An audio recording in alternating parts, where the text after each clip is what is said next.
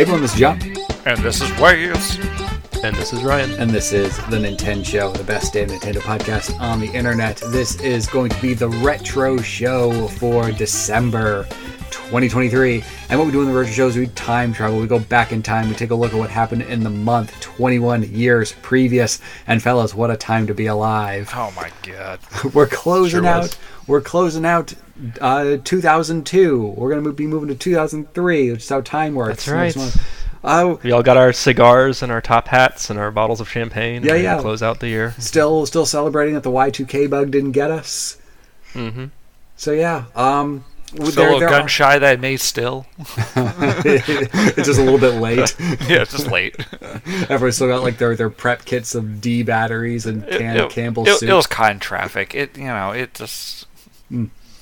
So, we got a handful of games to talk about. Not too much music, but a whole ton of movies came out. And we were talking off air. Just like depending on how we're doing on time, we'll go through as many movies as we have all, like the majority of us have seen recently. And then if depending on how we're doing on time, if we want to punt some to January, we'll do that. Because there weren't a whole lot of really interesting movies that came out in January of 2003. There were a few interesting ones, but like 2 or 3, so it'd be good to have some extra things in the bank to discuss if we feel like it. But anyway, without further ado, let's time capsule this. Let's put it within the context of the current events. I only have one thing of note that I put in my notes. Ryan, you have a few things as well, yeah? I have three events occurred, yes. The only one I have is that LinkedIn was founded. Oh, okay.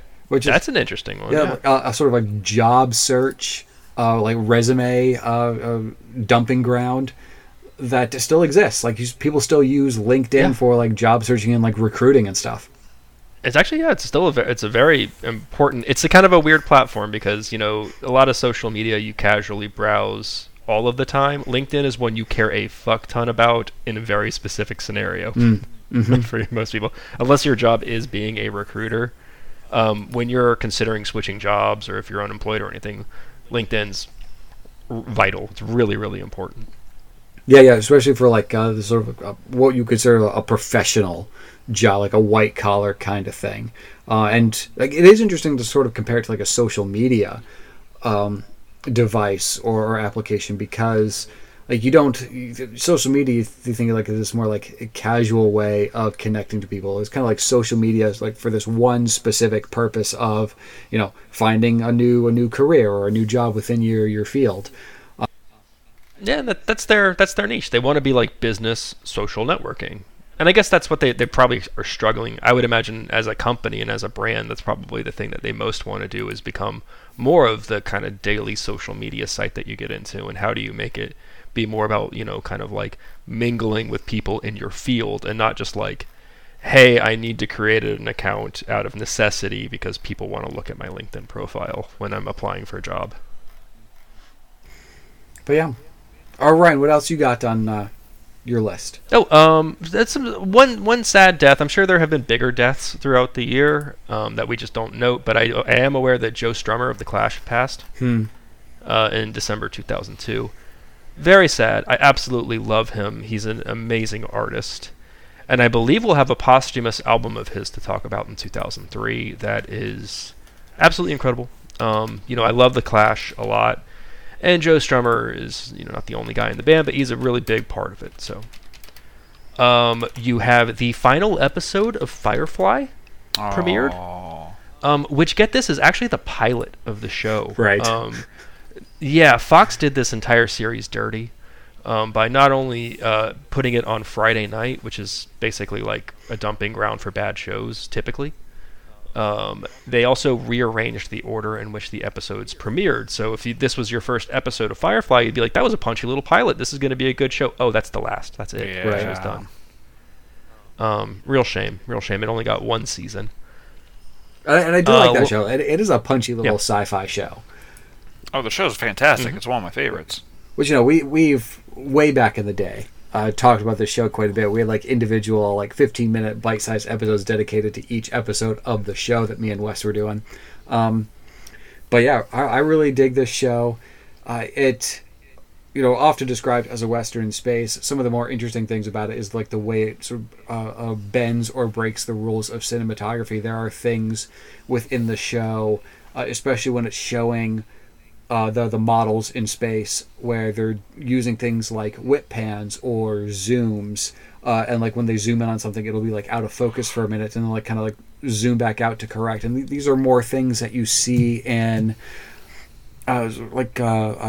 documentary, like guerrilla documentary type of films. Those sort of like cinematic techniques are generally considered unprofessional and very amateur in more narrative focused mediums like film and television.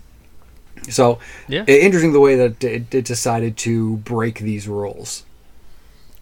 That is very clever. I honestly am not a big fan of Battlestar Galactica. I only think probably watched a handful of episodes, but I know that was something they for sure did in a lot of their dog fighting, space fights and stuff like that. It was filmed like, in the trenches where you're saying, they're zooming in and out weirdly, things coming in and out of focus. It really is supposed to sort of put you in the element.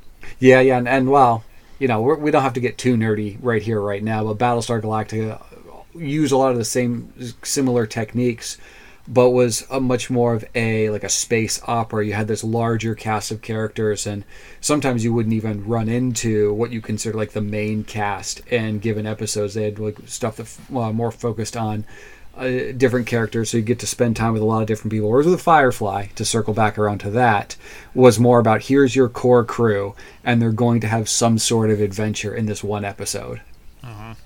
Oh yeah. I know Battlestar was a very self-serious. Oh, for sure. Show, and this is like you're saying, it is very much. I like Battlestar. Kind of like a. Yeah, I like that show as well. I say frack now. Yeah, and I'm not then. sure. Come on. I don't know when it premiered, but I imagine it has to be fairly soon. I imagine this was a product of the early 2000s. So maybe we'll talk about Battlestar at some point. Cool. Only other thing I have is that I Love the 80s premieres on VH1. I think it's interesting because I mean, you guys have seen the whole I Love the Blank, right? Yeah. Like I Love the 70s, I Love the 80s, and all that. Was this the first one? I think that at this point they maybe had the 70s. I Love the 70s, but to my knowledge, this is the first one they did specifically for the 80s, and this was a very influential one for them. I think you have to kind of remember that in 2000, 2, when we're talking, like, you had the internet sort of, and you could look stuff up, but for a lot of people, the true like nostalgia of watching a show like this probably really hit hard. You or I could go on right now and be like, what were the top 50 coolest items of 1994? And there's an article that has 100. Back then you didn't have the kind of access to all of this information and cataloging and things like that. So when you go back and watch one of these episodes, it is pretty cool. Right, and you didn't have things like too many like Apple Podcasts or YouTube videos where it's just people creating these nostalgia pits that you can fall down into. Like the sort of format of the I Love the 80s thing and the I Love the 90s and all these different VH1 things that they did is they would like do sort of like we're doing here, where they go through all these pop culture things from the given year or decade that they're focusing on, and just having a bunch of people like celebrities or pseudo celebrities talk about that, just like tell you, hey, the Rubik's Cube was a thing. Remember the Rubik's Cube, everybody? Yeah. I appreciate this show because it is largely what we do here on the Retro Show. There is absolutely this nostalgia binge that we couldn't have done back then. Like, we would not. It's so easy nowadays to just compile all of this crazy information and all of this detail about stuff that back then they probably had to do so much research just to get this stuff together and and again, have these talking heads who, were typically just writers and comedians for the most part, B-list comedians. There are not a lot of famous people doing it, but these were people that lived through the era and were themselves reflecting on it. So I think for a home viewer to kind of do that alongside them must have... I remember when I was watching some of it as a kid, but back in 2002, a real nostalgia binge. Very cool to be reminded of things you haven't thought about in forever. Yeah, for sure. So... interesting stuff. That's all I had for events. That kind of wraps it up.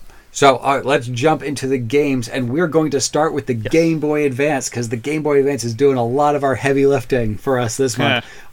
After October, November, super busy months, tons and tons of games coming out. We're now entering another month where there's not too much, but the Game Boy Advance was bringing it. First of all, with The Legend of Zelda: A Link to the Past and Four Swords. So this was a port of the Super Nintendo game A Link to the Past, co-developed by both Capcom and Nintendo. This was after Capcom made the Oracle games on the Game Boy Color that we talked about a while back. So there's this joint venture studio between Capcom and Nintendo called Flagship. I couldn't find any solid information if they were involved, but if Capcom and Nintendo are both involved, then Flagship was probably involved in some way or another, and of course published by Nintendo. So I got a hot take for you guys. A Link to the Past, pretty good game. Yeah, it's up there. It's easily got to be, I don't know, top 500-600 games ever made. I'm kidding. No, for me, it makes a short list of all-time greatest games. I absolutely love it. And it's really great that this was available portably. Like, this is a game that works really well, of course, on a console, but to have on a little portable system that you can take with you anywhere, or being a young person and having it on a car ride or something, because none of the dungeons take very long. I mean, it's not like a Twilight Princess where the dungeons can take you close to 2 hours. Sometimes you can get through them in a reasonable amount of time. Exploring the overworld, it's dense but it's compact, so you can get from one side to another fairly quickly. I think it's a format of Zelda that works really easily with a portable console. Is this the one they remade for the Switch? Negative. Which one did they do on the Switch? They did Link's Awakening. Link's Awakening, okay. Yeah. Which is another one that's really well suited for portable systems, which makes sense because it was originally for a portable system. But yeah, Ryan, you've played this game a ton. Have you ever gone for the 100%, collect everything? What does that entail exactly? I know I filled up the entire inventory screen before. Yeah, it's got to be filling up the entire inventory. Did you get the golden bee? The golden bee. I don't know that I did that. How do you do that? I think actually that sounds familiar. I think I may have. That I might be mixing my games up. That might be in the sequel to this one. But I think it involves catching 100 bees, and then you can have a golden one spawn. Oh, I certainly didn't do that. But the bees are fun. It's a really great game. I'm going to talk about the bees for a second, because you collect them in the bottle, and then if you let them go in boss fights, they'll actually cheese the bosses for you. I think they make a little bit of chaos happen and kind of fly around and damage them. Yeah, which is a really fun touch, and Nintendo is specifically always really good at having these weird little details in their games, things you wouldn't expect.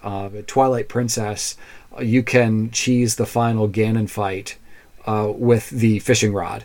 If you cast the fishing rod in front of his face in just the right way, he gets mesmerized by it and exposes himself to just taking tons of damage. That's really funny. So the other... anything else about Link to the Past? There's a second half of this game called Four Swords, but anything else we want to say about Link to the Past before we move to that other... I mean, just to that point, it's great to point out, and I'm sure it's a well-known thing, but just if you just corner and hit the chickens too many times... The chickens just all start flying at you, and not even they just start chasing you down or anything. They're flying from off screen in all directions. Right. It becomes this insane, how quickly can I get to a door to turn this off? And it's really fun because you wouldn't expect the game to react to you like that, but the game is reacting to your cruelty. Hey, don't pick on the chickens. What's wrong with you? Oh, and it's not something that's going to accidentally happen. You get in a fight with a guard and there happens to be a chicken in the middle or something. You have to sit there and whack at this thing for 20, 30 times. Yeah. You have to hit the damn thing before it actually starts them all attacking. Yeah, you have to really be trying to kill the chicken before the game is come on, dude, cut it out, you psycho. Yeah. Go and again, a great game. Absolutely love this. Go break into people's houses and break some pottery some more. Stop picking on the animals. Exactly. Yeah. So the other sort of half of this game, just to get this game by itself would have been really, really great for the system. But there's this whole other cooperative Zelda game that goes along with it called Four Swords. So in Four Swords, you connect with other Game Boy Advances with your Link cable, of course, up to 4, and each of you controls a different Link, and you work your way through these randomized dungeons, playing cooperatively while simultaneously competing for rupees. And whoever collected the most rupees gets like, I forget what it is exactly, but I think it's like something like you get first pick of the next item in the dungeon that you're going into. So each Link is a different color. You got your green, red, blue, and purple. And you all only get one item to work with. And like having a diversity of items is, going to give you the best advantage within any given dungeon. So someone will get bombs, and another person will get boomerangs, and another person will get like a bow and arrow, that kind of thing. And this sort of randomized dungeon crawler did have a new item that they introduced called the Nat Hat, which shrinks Link down to make it possible for him to like move through barriers, like little holes in the wall that regular size Link is too big to get through. And if this sounds familiar, this sort of mechanic will make a big comeback in the next Game Boy Advance Zelda game called Minish Cap. Sort of introduce this feature where Link becomes smaller. And there are cool like little completion bonuses for doing these things. So once you complete both games, be the final boss in A Link to the Past and work through all the dungeons in Four Swords, you get access to a new dungeon in A Link to the Past called the Palace of the Four Sword. So, a nice little bonus. Give you a reason to work your way through both of them, other than, that A Link to the Past is a super fun game. So, A Link to the Past on its own is available on Switch. You can get it on the Switch Online Super Nintendo app. But Four Swords was only ever released again on DSiWare, which is, of course, no longer available. So there's no way right now to legitimately play Four Swords unless you're looking to get a GBA cart, and it's like $60 a pop. So pretty pricey. Yeah, but is this game worth it? I mean, not when you can play. Like, the main draw for this package is A Link to the Past. Like, Four Swords is a neat idea, and they do like a couple more games in this vein. We'll get to the GameCube version. There's a GameCube version called Four Swords Adventures. Okay, so it is a different one than this. Okay. Yes, it is a different one. And then there's also the Triforce Hero game on 3DS. Kind of uses this formula as well. But, the main like adventure that you're going on is going to be in A Link to the Past, and you can play that one, for the price of your online subscription, which is $20 a year. So, is playing Four Swords worth the $60 cart? I mean, I would say no. It's a neat little experiment and a nice little bonus feature to playing A Link to the Past, but that's what you really want to do. Well, also, let's be real, it's $240 because you need to buy 4 carts and then have 4 different people play. It's true. And then you got to have 4 GBAs and link cables. Yeah. Totally worth it. We're doing this, guys. Moving over to the next GBA game, Kirby Nightmare in Dreamland was released. This one was developed by HAL Labs, who makes the Kirby games, and published by Nintendo, of course. And this is a remake of Kirby's Adventure for the NES, but a fairly substantial remake because the Game Boy Advance is like a step and a half above a Super Nintendo, so you got a pretty good graphical remake. But mechanically, it's what you'd expect for a Kirby side scroller. You run, you jump, you float, you slide, you inhale enemies to absorb their powers. The NES version, Kirby's Adventure, is actually the first game. It wasn't the first Kirby game, but it was the first Kirby game where he absorbed the powers of his enemies. And even like back in the NES version, they were subversive about it too, because some enemies, you wouldn't get any powers. Then other enemies, if you tried to inhale them to absorb powers, they'll actually like get stronger and like dash at you. So, you had to figure out which enemies are going to benefit you and which ones were not. And in the NES version, the absorbing powers didn't actually change your outfit. That did they updated that in Nightmare in Dreamland, so you absorb a fire-based enemy, you get like a fire hat. In the NES version, you only changed color. So pretty nice little new detail to give Kirby these different outfits. Like he gets the Link hat when he has a sword, so on and so forth. They did also have a 4-player co-op in this remake, again using the Link cables. All 4 players play as Kirby's of different colors. It's a pretty short game, only takes about an hour, maybe 2 to work through. Only takes like that 2 hours if you're going for that 100% completion where you get like the secret exits and play all like the side games that are in the game. When you do get that 100% completion, it actually unlocks a harder mode where Kirby basically just has half health to play through the game. And if you 100% the harder mode, it unlocks another mode called Meta Knight mode, where you play through the game as Meta Knight. And Meta Knight is pretty much like locked into like sword powers. He doesn't absorb any powers from enemies, so you have to use that one weapon at your disposal. And he does like have more sword techniques than Kirby does. He can do a few different things with his sword. But then he also only has 3 HP, so you can only take 3 hits, and then you lose.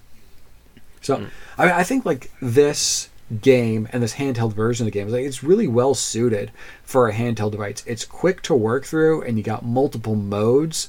So, you like maybe work through one in a sitting, like on a car ride, maybe take you like the way back to 100% it, and then like if you're taking multiple trips, you could like play through the harder mode and then try to 100% that, and then you get the Meta Knight mode. So I think like that sort of thing works really well to like these short bursts of play, to where you're making significant progress in a short amount of time, but gives you reason to keep going back to it.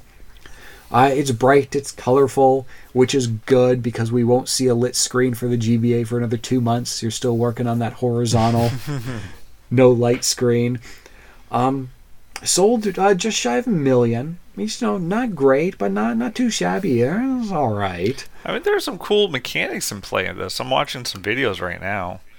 I mean, just the way that this guy's playing it with, like, getting that laser thing that bounces around the corners to hit guys in the way. And there's a lot going on in this little game. Yeah, Kirby's, like, never a super challenging game, but it always gives you, like, things to experiment with that are, sometimes pretty fun. It finds ways to surprise you if you're engaging with the game.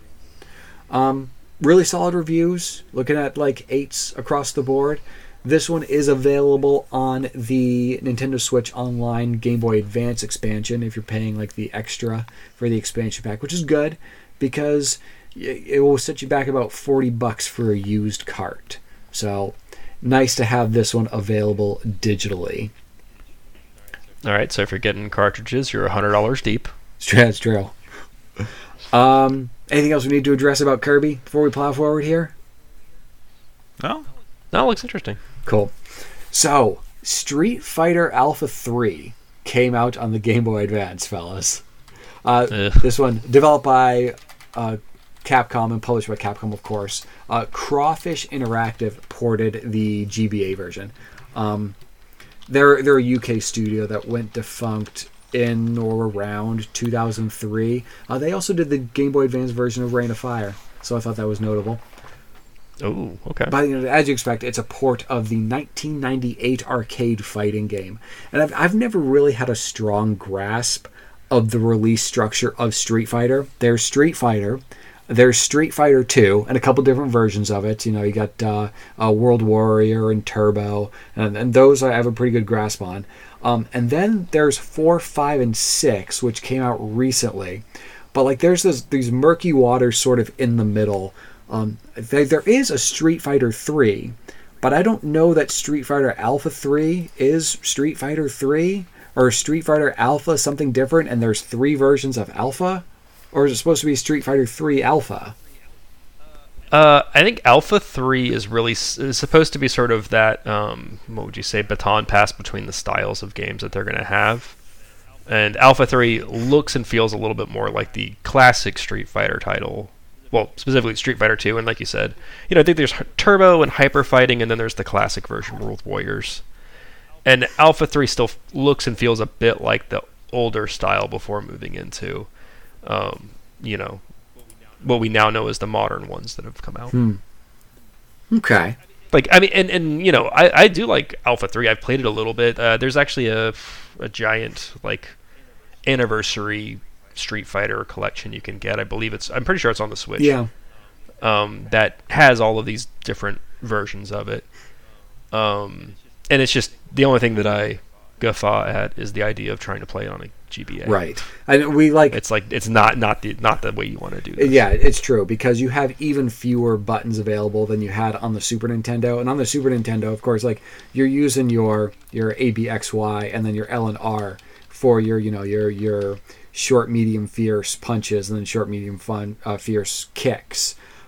Which, when you're playing on an arcade is a little bit more intuitive because you have the 6 buttons right there in front of you as opposed to having to use the shoulders. But, like, how does it even work with the short, medium, fierce on a Game Boy Advance? You don't have 6 buttons. So I don't like this can't control well. And I was thinking the same thing about, like, A Link to the Past. I think the only drawback of having it on Game Boy Advance is you just don't have the buttons available to use. I mean, like, maybe they're using the shoulders, because I can't remember that Link to the Past used the shoulders for, like, button mapping. Although, like, I think the dash was mapped to one of the shoulders when you get, like, the Pegasus boots. So I don't know.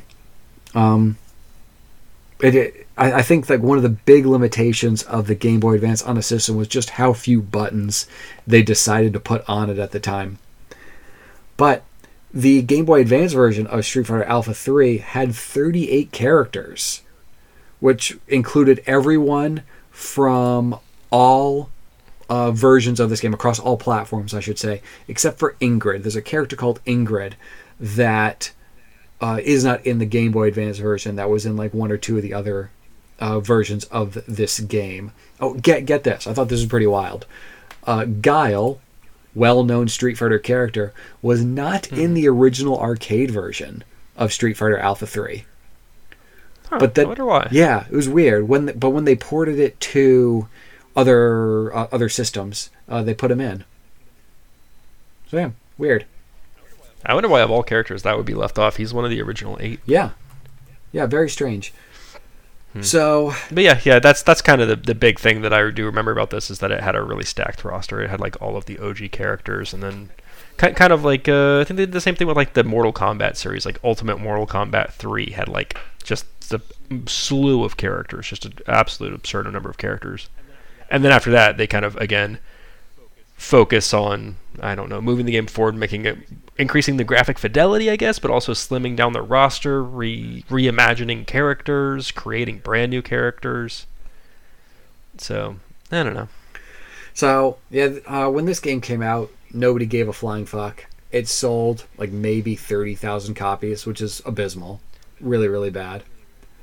You know what's sad is, like, they could have just made a Street Fighter game specific to the GBA and probably not put much effort into it, and it would have been a better product. Yeah. Like, they could have just made a 2-button fighting game, or maybe make the combos more one's a punch, one's a kick, and, you do combos by basically holding directions, and things like that. Like, they could still make a fun Street Fighter fighting game, but porting downstream to a console with fewer buttons is never a good idea. Yeah, and I think that if they were thinking more about the platform they were putting it on, they'd be like, okay, well, if this is what we have to work with, what's the best product we can make? Like, do we want to make a PvP fighting game on such a small system with limited amount of buttons? Like, if it were me, if I were running Capcom, I'd be like, well, what if we use the Street Fighter characters and we have, like, limited combos and stuff, but instead of, like, a PvP fighting game, what if it's just like a side-scrolling beat-em-up?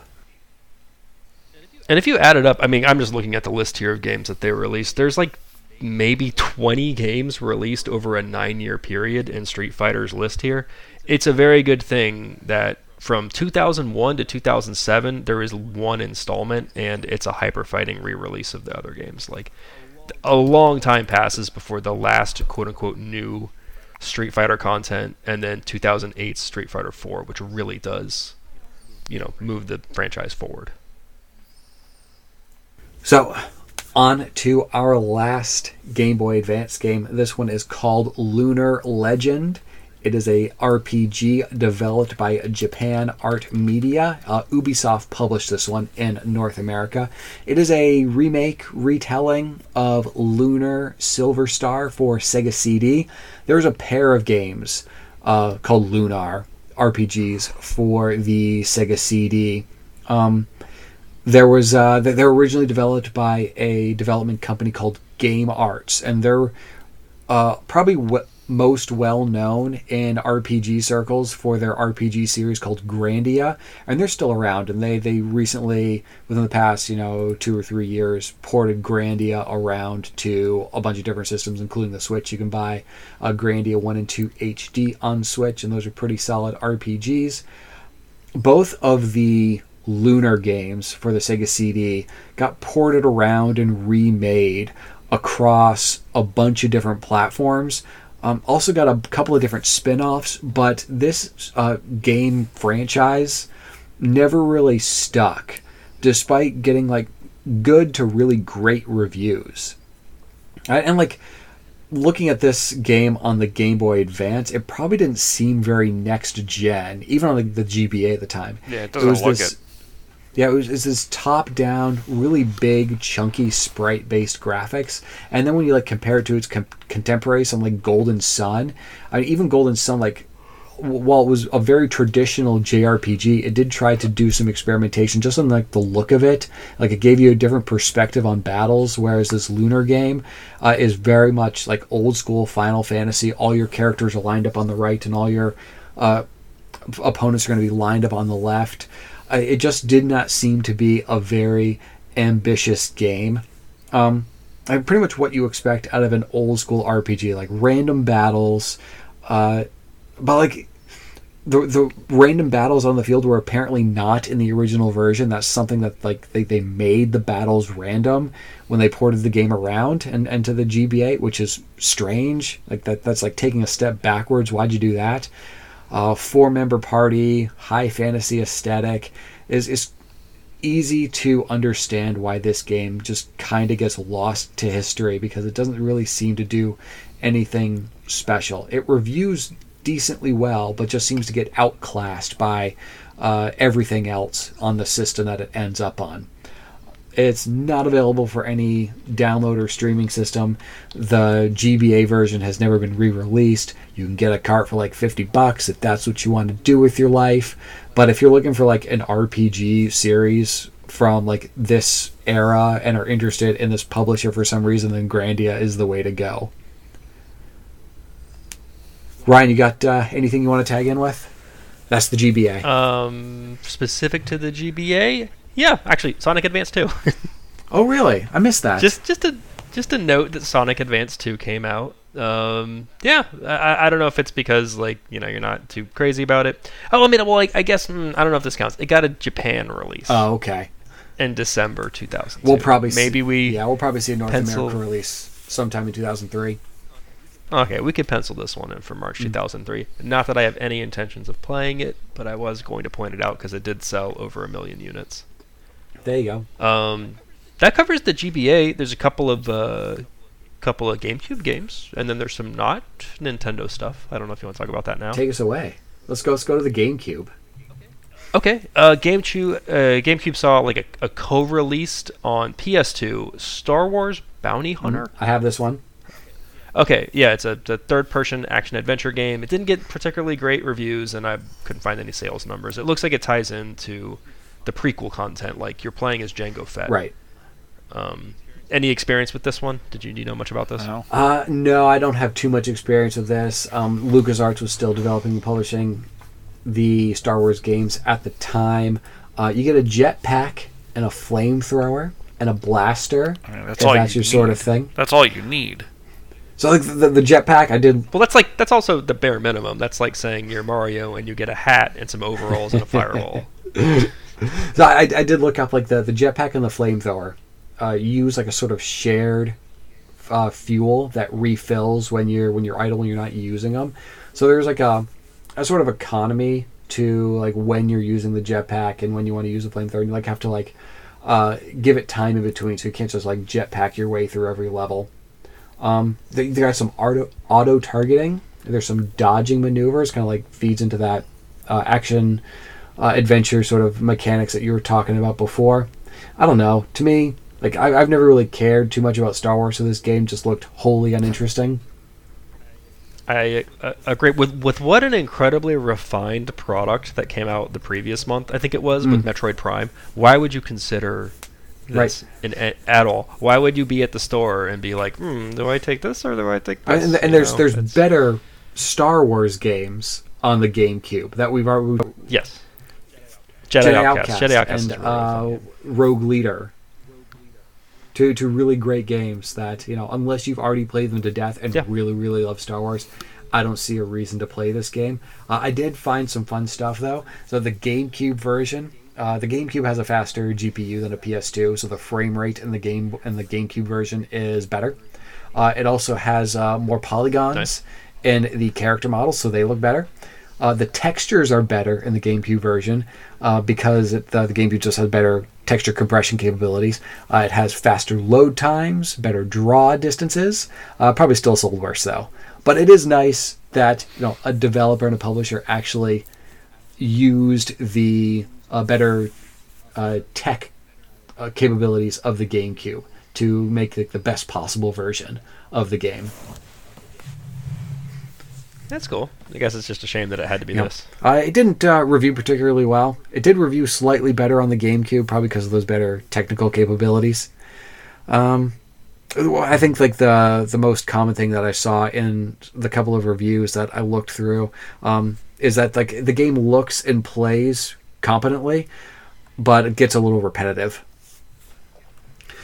And I would like to propose that we put this GameCube game at number 27 in our rankings.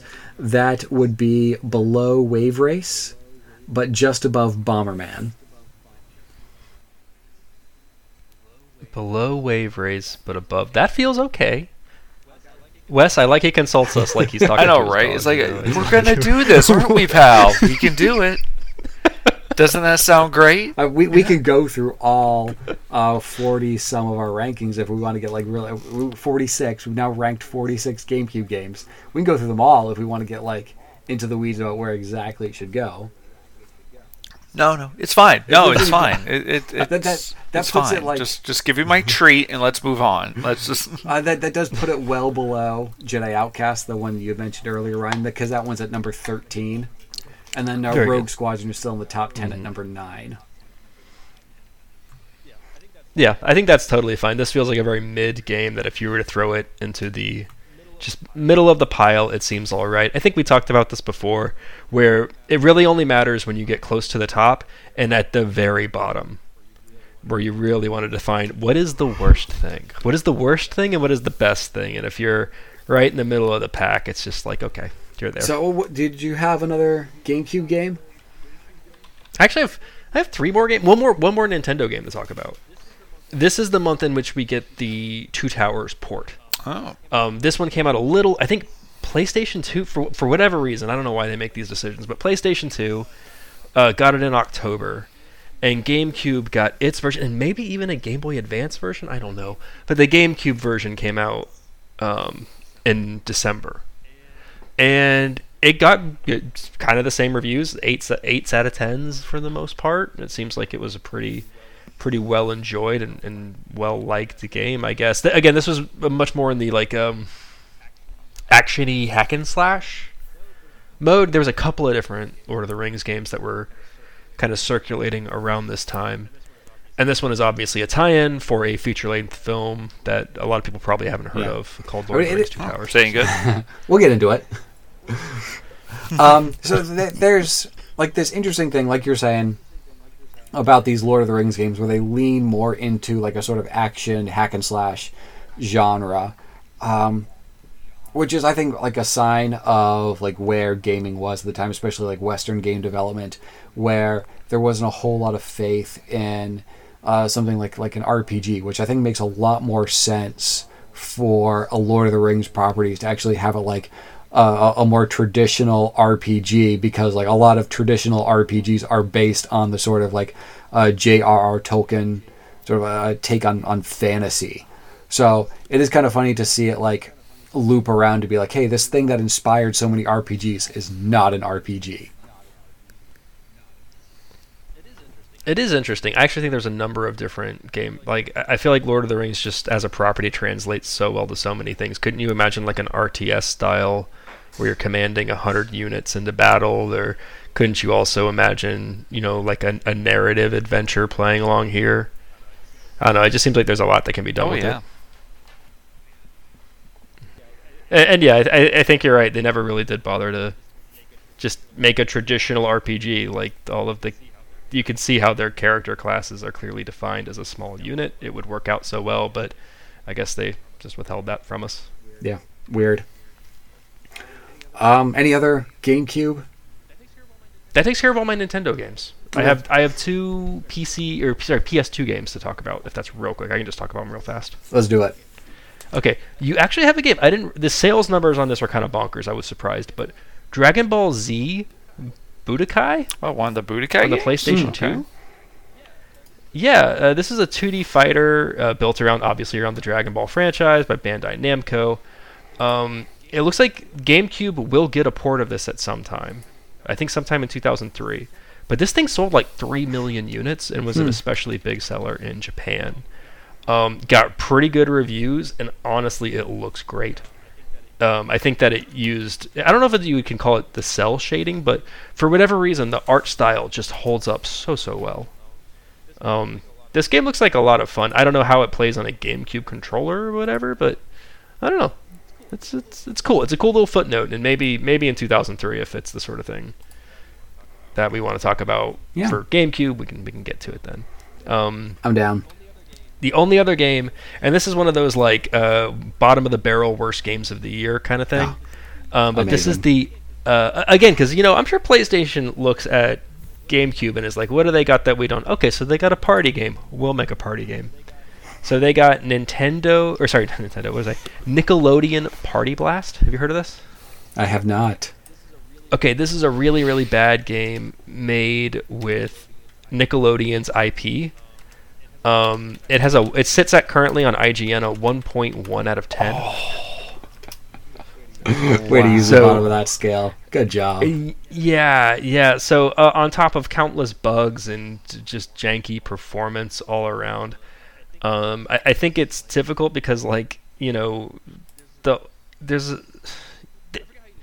forget how you just. So I heard someone describing the Nickelodeon this way, where it's like they have a rabid fan base that turns over every 3 years, right? They lose their fan base so fast because kids simply get older. Oh.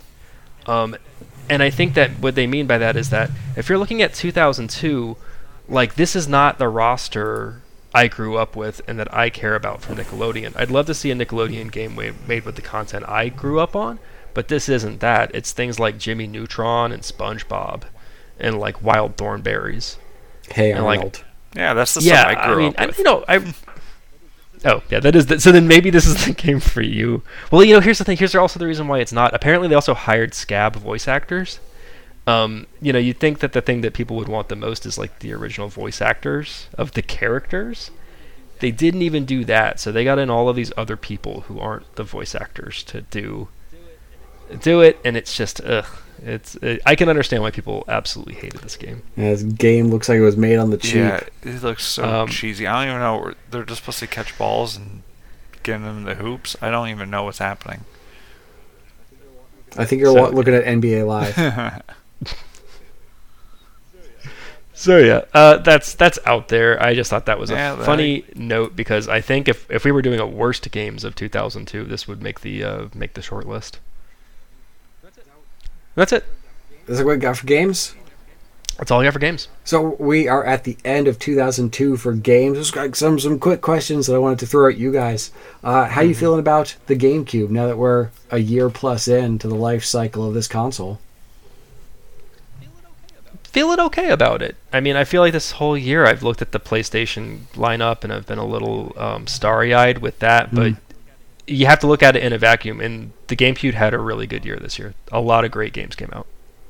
Yeah. I wish I was more... I had a GameCube at the time. I got GameCube really late. Like, I think I had a PS3 when I had a GameCube. Like, it was just... Yeah, oh, shit. It was just... But yeah, this is pretty cool little system. Yeah, I think it's got a really great top 10, and especially when you're like looking at the N64, the previous system we were talking about, you get just a much more diverse lineup of games from a bunch of different game developers, especially when we get toward like the middle and the end of the N64, which we got like past the initial like year or so. A lot of the things we were saying were the same, sort of like, here's a sports game, here's a shooter, here's a racer. That was kind of the lineup we were dealing with. Whereas, now with this system, we got a bunch of different type of things. And, like it can sometimes look a little sparse when comparing it to the PS2, and it's just going to look especially sparse when we get to like the middle of the life cycle and to the end of it, especially when compared to the PS2, because the PS2 was just like this powerhouse console that everyone was putting their games on. But we're going to have a lot more interesting things to talk about and dissect than we did on the previous generation. Like, once we get through, like, 2003 is a really great year for the GameCube. Once we get through 2003, the top 10 to 15 probably aren't going to shift around that much, but there's going to be a lot more highs in the middle ground than we definitely had with the N64. 1 through 15 are going to be really, really great, but then like 16 through 30 are also going to be really interesting things to talk about. You guys got like a standout favorite game from the past year? I'll just like for me, it's got to either be Metroid or the Resident Evil remake. Those are great titles. Yeah, you gotta love the GameCube for giving us so much Resident Evil content. Metroid Prime sticks out as being a really good game. I didn't really bother to do any like year-end wrap-up of all of the content we've talked about. Oh, obviously Blood Rain. That's a short list of great ones. In the non-Nintendo world, obviously like Vice City was a banger. That was a super huge important game. I had to watch Blood Rain recently. You had to? That's a you both film, dude. Yeah, because I've been recording that other stuff for that other podcast, and that was the movie that he challenged me to watch was Blood Rain. I was like, oh, this is all right. Ouch. Like he keeps giving me those UA Bolt movies. I watched that. Yeah, he's a terrible director. What else did I watch? DOA. I've watched a few. Ugh. Should note Eternal Darkness came out this year. That was a really good game. I don't think did you mention that one? You might have already mentioned that one. No, I didn't mention that one. That's a good one. I'm just scrolling through the list here, seeing what all came out, and this is what's sticking out to me for sure. Yeah. Just like a quick peek into 2003 for the GameCube. We're going to be talking about like a couple more Resident Evils coming right up next month. We'll be able to talk about those. We'll also have Wind Waker, F-Zero, Beautiful Joe, Mario Kart Double Dash, a personal favorite of mine and Wes, I Ninja, is going to be 2003. I Ninja. Do we have a way to replay that? No. And that's the thing. Like the thing that I'm most annoyed about when talking about all these GameCube games is there's no like quick accessible way to play them. There's no like download service. There's no like streaming service that has a lot of these things available. It really is a shame because I have a handful of these games on my system, but I really would like to like have better access to a wider library of these sort of things, and it's just not there. I had a factoid I was going to hit you guys with in the January episode, but since we're kind of peeking ahead anyways, I feel like now's the time to tell you. Let's do it. That, in my opinion, 2003 will be the peak year of the GameCube. 4 of the top 10 best-selling games will come out in that year, which is more than any other year. And this will also be the last time a GameCube game cracks the top 10 in sales. So this is also kind of when we're seeing peaking also in the regards that this is when it starts to taper off and they start to look ahead to the next generation. Yeah. Which is kind of wild to think that it feels like it would be such a short life cycle. I mean, we've still got a couple more years to live through this console, but it feels like it's a pretty short life cycle. Now, we are going to see like through 2004, 2005, we'll at least have a couple of interesting games a month to talk about but it's not going to be nearly as vibrant a arena as the PS2. But yeah, the music definitely stopped in 2003, where they realized like this console is not picking up the steam that we need it to pick up. So they'll pivot. They'll do a drastic price cut. I think it was in 2003, like right around the time Wind Waker comes out. They'll cut the price of this console to $99. It will be super fucking cheap to pick one of these things up, and they'll also pivot to try to bring more attention to their handheld space, because before the GameCube, the GameCube and the GBA launched within the same year, if you remember, and before the GameCube life cycle or the GBA life cycle is over, they'll launch the DS and try to have this other, at the time they'll call it the third pillar, but it's really a successor to the GBA, but they'll try to have like this extra piece of hardware out there to kind of help prop themselves up. Oh, and yeah, the GBA will do very, very well. I mean, it's again, we'll talk about all of this in 2003, maybe when we do our January episode, of just how it's not just Nintendo. Like, virtually all media is going to take a big hit. Like, movies, music, everything will drop off substantially compared to 2002. Oh, should we talk about some music? Oh, yeah, and again, I was not joking, guys. I've got literally 4 albums to mention with no real depth. Nas released the album called God's Son. If you don't know who Nas is, he's like a New York rapper from the mid-'90s, really, really big. He's like the guy that lived. When you look at, Tupac and Biggie, Nas lived. So he had a long career. Even Nas fans aren't big on this album, God's Son. I listened to it, and I'm not even a big Nas guy. It's just not great. Mariah Carey, she releases Charm Bracelet. Mariah Carey owns December every year. But this was a really uneventful record, and it has no good hits on it, like no big singles on it. Like, she has hundreds of millions of listens to most of her songs, and this album's top track had, I think, like 3 million listens. So it's a totally forgettable record. And like, I also think it's important to note, like, yeah, 50 years from now, people will know Mariah Carey as the Christmas lady. Her music is inescapable. My buddy was telling me the other day that she is very close to the record of most weeks spent in the top 40 for a single song. And it's because of her Christmas song, and because every year it goes into the top 40. So it's kind of like this weird asterisk of, like, hey, yeah, the song's been in the top 40 for this many weeks, but only for 5 weeks at a time, all in December.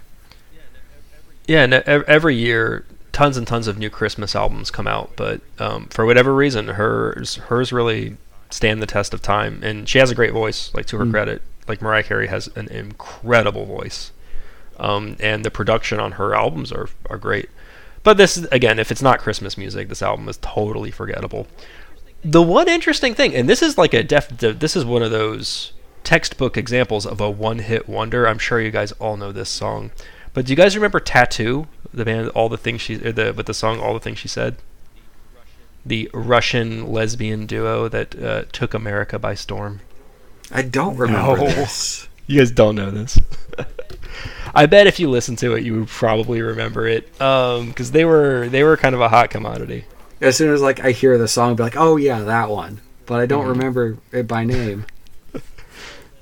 Well, then I guess this didn't have the impact I thought it did. No, but it's actually got like hundreds of millions of listens. It's I'm sure the second you'll hear it, you'll remember it. It's funny. Their album, it's 200 miles per hour in the wrong lane, which is a great title for an album. But otherwise, yeah, who gives a shit about this record? It was funny, but they never had another hit song. And I think once it's like a Who Let the Dogs Out kind of thing. I think everyone knew the Baja Men weren't really going anywhere, but thanks for Who Let the Dogs Out. in that same way, All the Things She Said was a huge jam. Okay. One last album, and that is Hate Eternal. It's a death metal band, released the album King of All Kings, sneaking in here with a great death metal record. Like, this has been such a good year for heavy music, and they're really closing it out nice. This is like a Jersey-based band. They incorporate a lot of like New York mosh stuff with just insane drumming and just riffs piled on top of riffs that really just crash into other guitar riffs. It's great. It's really, really good. I love it. If you love death metal, you really got to listen to Hate Eternals, King of All Kings, and that's it. That's the music for the year. I don't really want to talk about anything else that came out in December. There's nothing really worthwhile. Cool. Well, when January rolls back around, we are going to get back to judging the album art. We'll be better prepared. Wes, I found our niche. When Ryan talks about we got to talk about the album art. I'm on board for that. Uh-huh.